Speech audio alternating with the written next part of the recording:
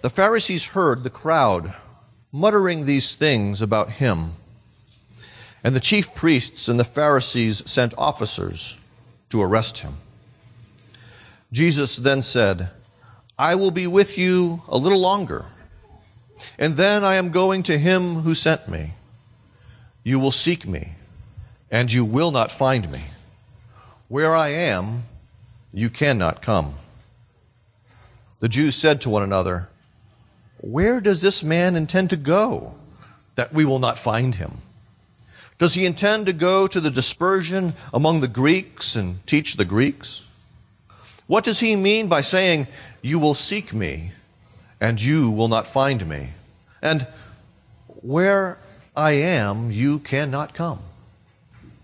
May God bless the reading of his word this morning. Let's pray. Father, help us to receive your word like the Thessalonians did. Not as if it were the word of man, but as the very word of God. Help us to submit our minds, affections, and will to its authority. Help us to rejoice in the hope we have in Christ as he is revealed to us here in the gospel, that we might turn from our idols and serve the living God through faith and in love. In the name of Christ, our Savior, through faith in his incarnation, obedience, death, resurrection, and ascension. Amen. The Reformation, of course, has a couple of watershed moments. We're all familiar with the day that's coming up, October 31st, when Martin Luther nailed the 95 Theses on the door in Wittenberg. That's one of those watershed moments. The other watershed moment was the diet of worms. I know, it's a funny name for us who aren't German, okay? But there he was called to essentially recant the things that he had written. And there were numerous things he had written at that point. The Reformation had been going on for a little while. And he, of course, was a little hesitant, and he was promised, before he left, safe passage to and from this diet in worms. We're all familiar, perhaps, maybe we're not, I don't know, but I'm very familiar with the process in which he was asked to recant, and initially he said, "May I have one night?" And so then he wrestled in prayer before God, what is it that I should do? I believe these things that I've written are true and faithful to the Scriptures, but they're asking me to say that they're not. And so he's recalled the next day, and he stands, and as you might imagine, with his life on the line, because for him not to recant means excommunication, which means a price is going to be placed upon his head. And so he hems and he haws a little bit, and they keep pressing the issue, and finally he begins the statement that ends this way. "Since then your majesty and your lordships desire a simple reply, I will answer without horns and without teeth." Yeah, so much for the simple reply. "Unless I am convinced by the Scriptures and plain reason, I do not accept the authority of popes and councils, for they have contradicted each other. My conscience is captive to the Word of God. I cannot and I will not recant anything, for to go against conscience is neither right nor safe."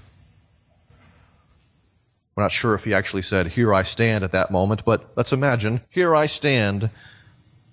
God help me. Amen."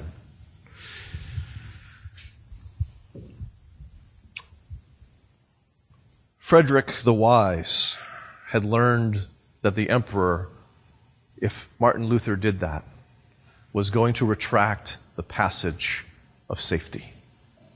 And so he and Spalatin had already come to an agreement as to how to rescue Martin Luther from imminent arrest.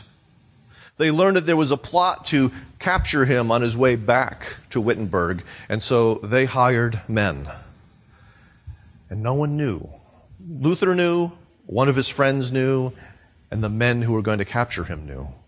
And so as he leaves, he spends the night in a village, he preaches in the church, spends some time with some people. The next morning they go, and in the middle of the forest, these armed men suddenly appear and act roughly, tossing down the driver of the wagon that they're in, taking Luther, putting a bag over his head, and taking him off into the wilderness. Those who watched weren't sure exactly what happened. Was he arrested? That was most likely what they thought. But what happened is that these men took him to the Wartburg Castle. They kind of brought him in the back door and brought him into the prison area, so everyone thought it was just another prisoner that was brought in, and he was disguised. He still had the thing on his head at that point. They brought him eventually into a cell that was kind of cut off from the rest of the castle and gave him lessons in how to act like a knight and trained him to be Knight George. And basically for the next 10 months, he lived in the Wartburg Castle, pretending to be another man. The big idea this morning is a little different than what you have in your sermon notes. I changed it this morning. Stu Sherrard said I should do that. He was teasing me when I left last night that I had to go work on my sermon. But Jesus remained on earth until the mission was accomplished. Okay? That's the theme there. There was still more for Luther to do until the mission was accomplished. God's mission was accomplished. And same thing here. Jesus remains on earth until God's mission is accomplished. That's really the point when we think of these passages here in John 7. So if you start with the idea that Jesus' mission had a specific time frame that had to be played out in the providence of God. We see as we start this passage that the Pharisees are responding to the crowd's confusion about Jesus. They hear the people muttering. They hear some people saying, well, he can't be the Christ. But then there are others saying, as we mentioned at the end of last week's sermon, if the Messiah comes, will he do greater things than this? He must be it. And so they hear the people from their perspective, remember, look at this from the perspective of the Pharisees. They think that these people, or some of them, are being seduced by this man, Jesus, whom they view to be a blasphemer. Okay? They already have him, want to arrest him because he is, from their perspective, broken the Sabbath, and from their perspective has claimed that he is the same as God, and therefore he is viewed as a blasphemer by them. And there's a reason why I had Jerry read Deuteronomy 13 to you this morning. That's how they viewed Jesus.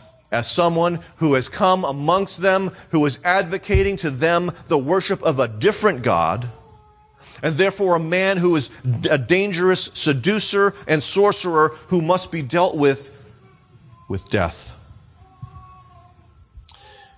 And so they go to the priests and they meet together and discuss the fate of Jesus.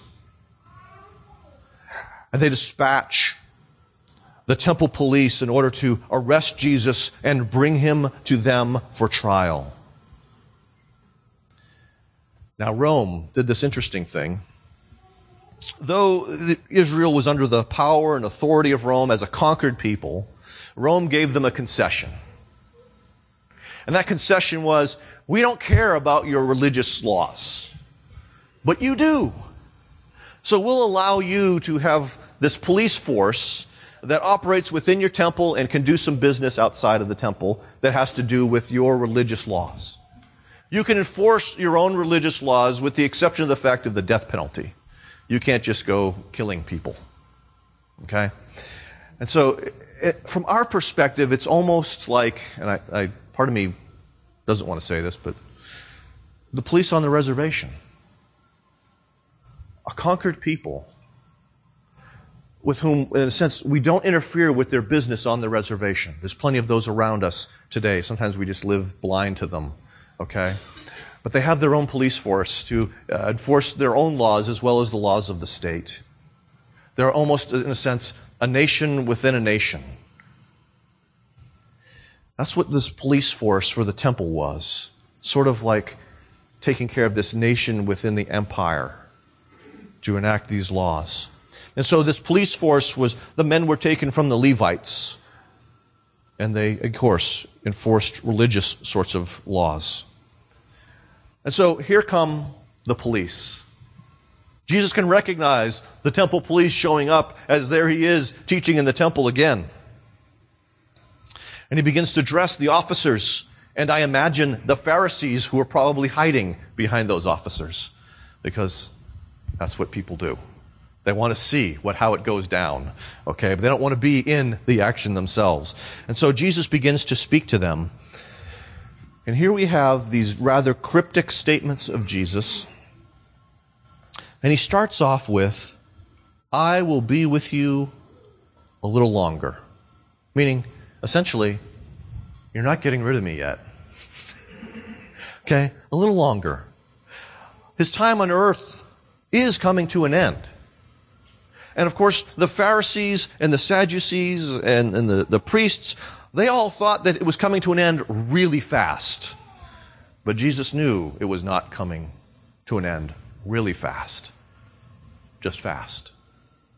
Jesus was not in God's providence to be arrested and tried during the Feast of Booths or Tabernacles, which is when this is taking place. Jesus knows that because he is the sacrificial lamb, the Lamb of God that takes away the sins of the world, he is going to be arrested, tried, and killed during Passover celebration. The symbolic lamb of the Passover. So, I'm with you a little while longer. The end is not here. The hour has not yet come. In fact, there was more for him to do. And you see, that's why in God's providence, Luther was in that castle. There was more for him to do. The work that God had set aside for him to accomplish had not been done yet. And one of those great things was a Bible in the language of his people. A thing that we take for granted, unless, of course, we work with tribal people in Mexico. We take it for granted in terms of we have it, but we recognize that they needed to have it. And Luther recognized if these people are going to know God, if they're going to be freed from the slavery, so to speak, to the powers of Rome, they need the Scriptures in a language they understand, German.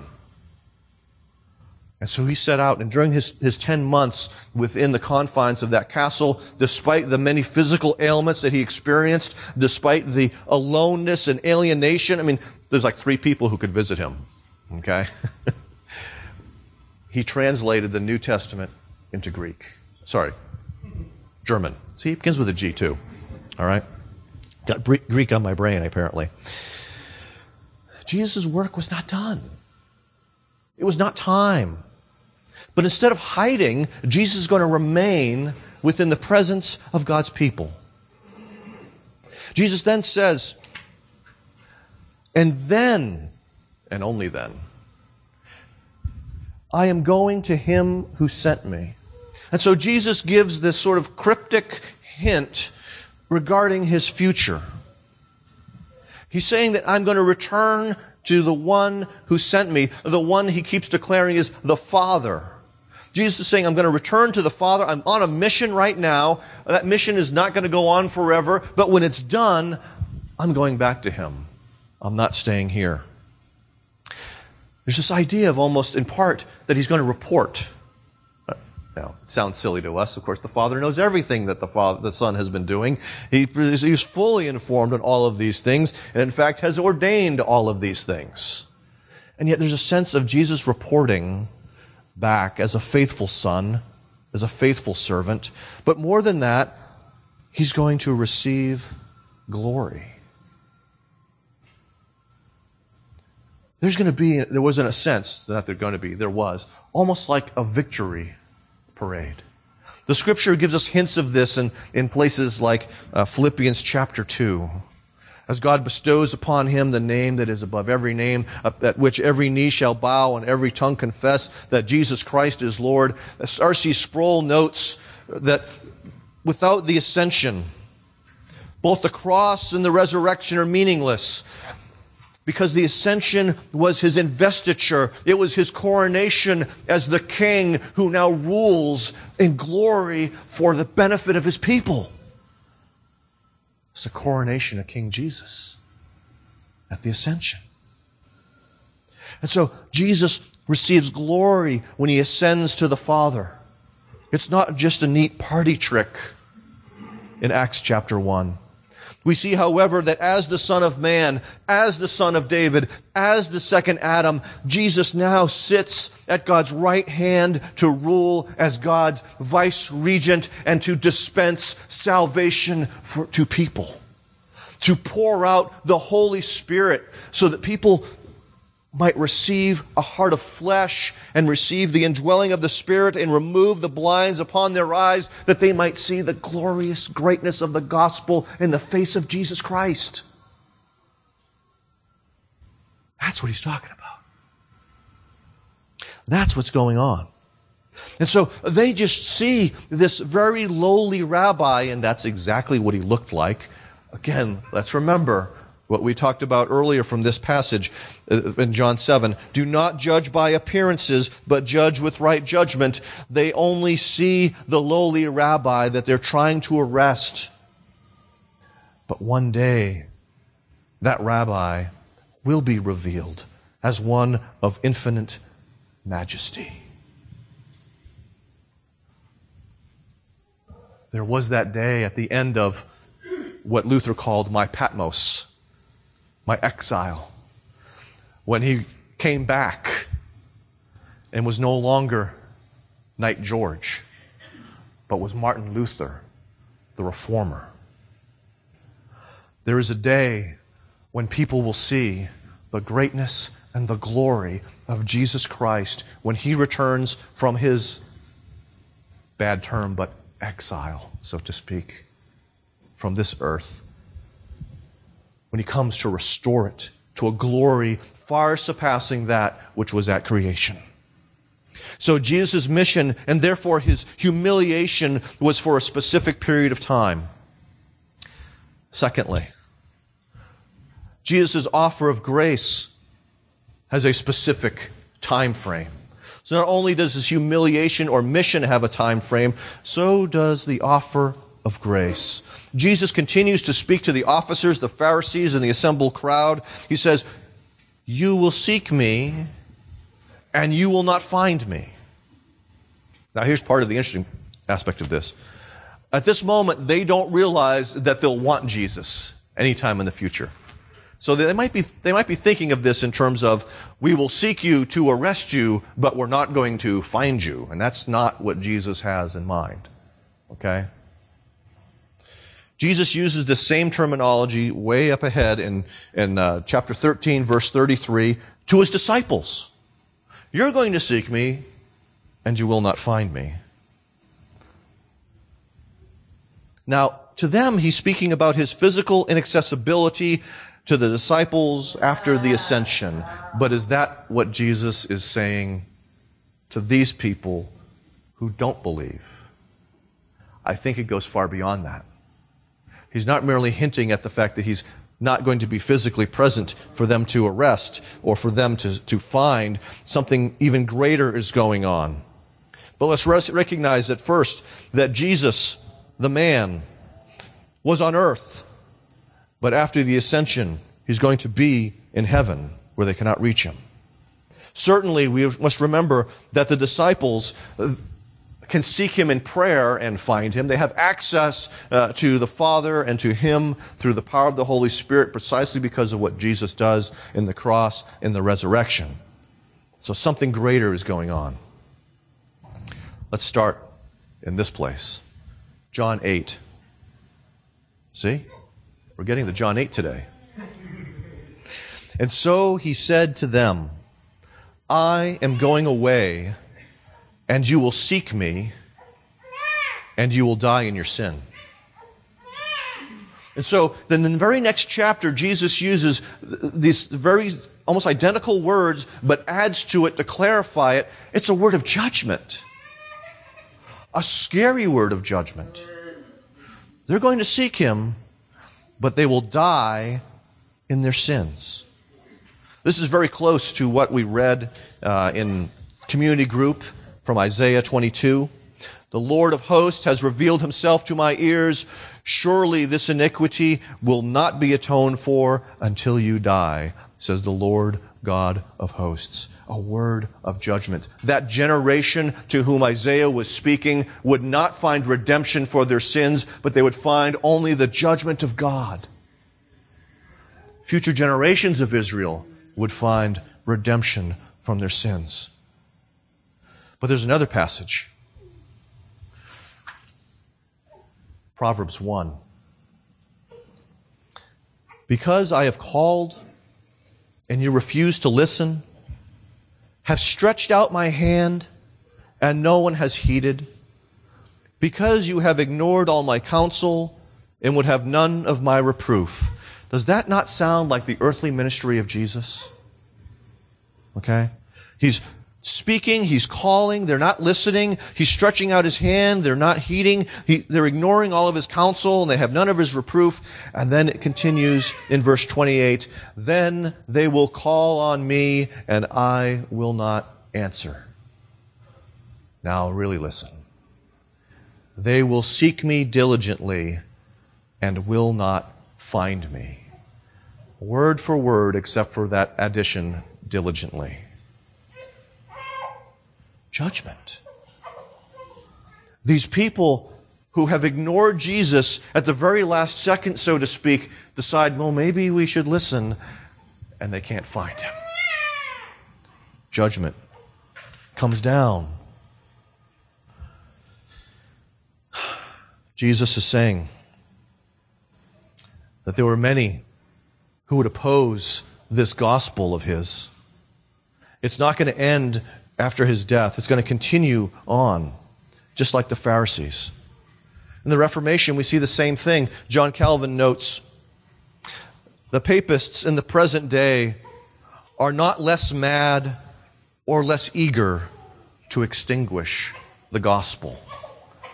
And so he recognized the powers of Rome taking the place of the Pharisees of Jesus' day as being those who opposed the gospel of free grace in Jesus Christ. And there are powers today that do the same thing. Okay? They're not religious powers right now.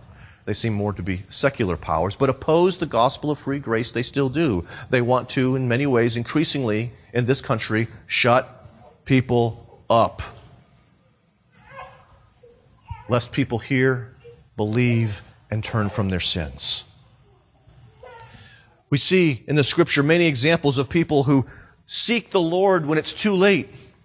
Judas, for instance. Judas. He regretted his actions, but with a worldly sorrow he sought God. He wanted a change in his circumstance. He didn't want a new heart. He sought without repentance. He's not the only one. Esau, who we find in Genesis, sells his birthright to his brother for a bowl of soup. Later on, as it says in Hebrews, okay, interesting though, in Hebrews it says, in Hebrews 12, unholy people like Esau, okay, the unholiness of Esau, who sold his birthright for a single meal, for you know that afterward, when he desired to inherit the blessing, he was rejected, for he found no chance to repent, though he sought it with tears. Notice it's the same thing in both the instance of Judas and Esau. There are tears. There is a worldly sorrow, but there's no repentance. And so, though both of them are in a sense seeking, they're not finding because there's no repentance that's taking place. Their sorrow has to do with their circumstances, not with, I have failed the living God, and I need forgiveness. So there was no repentance. These are in the Scriptures, I think, for a very important reason. They're there to instruct us, because people do not know how long the offer of salvation will stand. This is very blunt in some ways. We know that for the average person, it stands with up until death or the return of Jesus. Do you know when either one will happen? Remember that day, Simmons family, when you drove out of this parking lot and you went to the intersection? Was anyone thinking today's a good day to be in an accident? No. We don't know what will befall us. We don't know. We fool ourselves sometimes thinking, I have plenty of time. I can enjoy my sin for a season. Jesus will always be there. It's okay. You don't know. You don't know because something could befall you or Jesus could return before you think you're ready. There is a stark warning in Scripture for people. Now, this doesn't apply so much to, I think, most of you, although there are some children here who have not yet professed their faith and so forth. But when you're speaking to people about Christ, this is one of those things you want to communicate. We don't know how long we have. And a lot of those sale flyers you'll see, while supplies last. Okay? No rain checks on this thing. We don't know when the supply will end. If you wait, I love it, Amazon. I always see this. Only 6 items left. You know how many are left, but you're not sure how many people are there like you who want that item. Can I wait till tomorrow? I don't know. We do that all the time. This is something with which we should not wait. We should not tarry. More Scripture to help us grasp this. In 2 Corinthians 6, Paul is quoting in part from Isaiah, for he says, referring to Isaiah, in a favorable time I listened to you, and in a day of salvation I have helped you. End quote. Behold, now is the favorable time. Behold, now is the day of salvation. Paul was pleading with the Corinthians not to put off their repentance for their many sins. Not only that, but we see in Matthew 23 as well as Luke 14, O Jerusalem, Jerusalem, the city that kills the prophets and stones those who are sent to it. How often would I have gathered your children together as a hen gathers her brood under her wings, and you were not willing. See, your house is left to you desolate. And Jesus is about to make what we call the Olivet Discourse, which focuses primarily on the destruction of Jerusalem, that the better part of an entire generation of Jews would be destroyed because of their unbelief in the judgment of God. The blood of all the prophets before was going to be poured on that generation, according to Jesus in Matthew 23 and 24. And so while we recognize the incredible graciousness of God, the mercy that we cannot comprehend, we have to see it within the frame of the incredible justice and wrath of God towards those who refuse to repent of their sins. We have to recognize on the basis of Scripture that there are some generations and some nations that pass a line beyond which there is no more opportunity for repentance for the vast majority of them. That's hard to say. In other words, as I mentioned, there should be an urgency that accompanies the message of the gospel. And so the offer of salvation will not continue forever. Don't put off the Christ of the gospel. Thirdly, Jesus was and is mysteriously present everywhere. Jesus says one last thing that they really can't figure out. Okay? And there's a bit of irony in all of this. He says, where I am, you cannot come. Now, did you catch that verb tense? Present tense. Where I am. It's not future tense. He's not talking about the ascension. He's talking about the present. And that's why so you're kind of like, if you're sitting there in the audience, you're going, you're right in front of me. I can see you. There's something going on that they couldn't comprehend. We see that in the very last verse where they're kind of, what does he mean by? What does he mean by saying this? There's a great amount of confusion within his audience and most likely his disciples as well. What is Jesus talking about? Jesus already was in a place where they could not find him, even though he's also right in front of them. We remember that during his earthly ministry, Jesus' humanity was present on earth. During his earthly ministry, Jesus' divinity was still present in heaven as well as on earth. You see, we want to be a little easy on these folks. They had never pondered the possibility nor the reality of the incarnation. We can see threads of it in the Old Testament that in a sense they should have been ready, but you can't put all the pieces together sometimes until it's right before your face. The disciples at this moment hadn't figured it all out. They didn't realize all that was going on in the life and ministry of Jesus. We have an advantage of 2,000 years of church history in thinking through this for us that they didn't have. So let's be a little merciful to these guys, in a sense, okay? But let's not be merciful in this sense. They could have asked Jesus, what do you mean? But instead, they asked each other, what does he mean by, I don't know. It's the pool of ignorance, okay? None of them know, but they're asking each other. So after the ascension, we see that his humanity is in heaven, but of course his divinity is present in both. And I hate to use those terms even, his humanity, his divinity. He's one person. But we recognize this one person who has two natures. His human nature, because it retains all the properties of humanity, can't be everywhere at the same time. It can only be the physical body of Jesus. His humanity can only be in one place at a time. At this instant, it was a temple in Jerusalem. At the present instant, he's in heaven.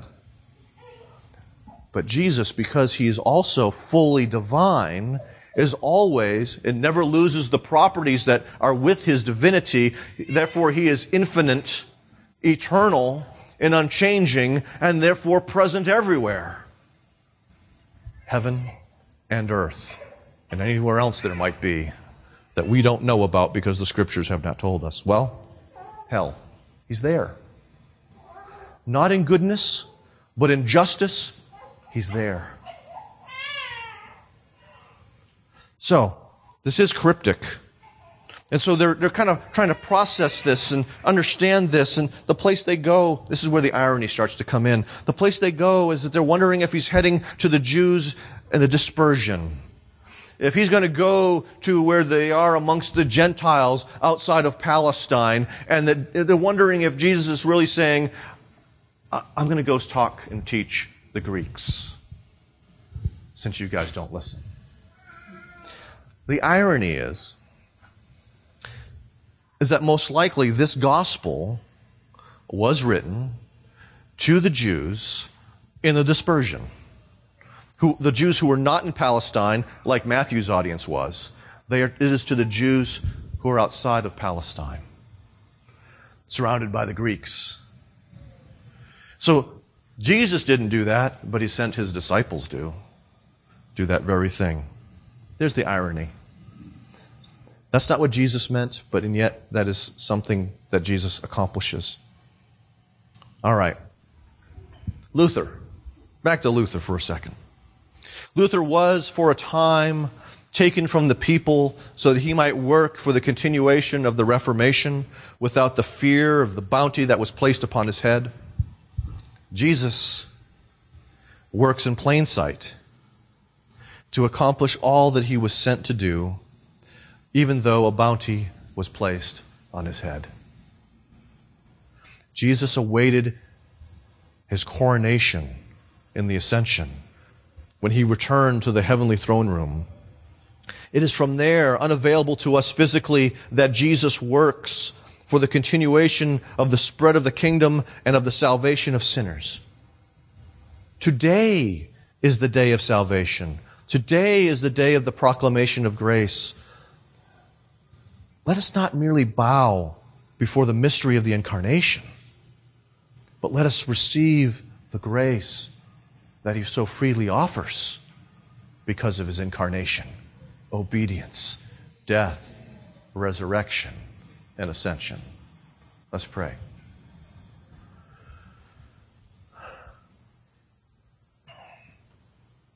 Father, forgive us for not thinking about the ascension a whole lot.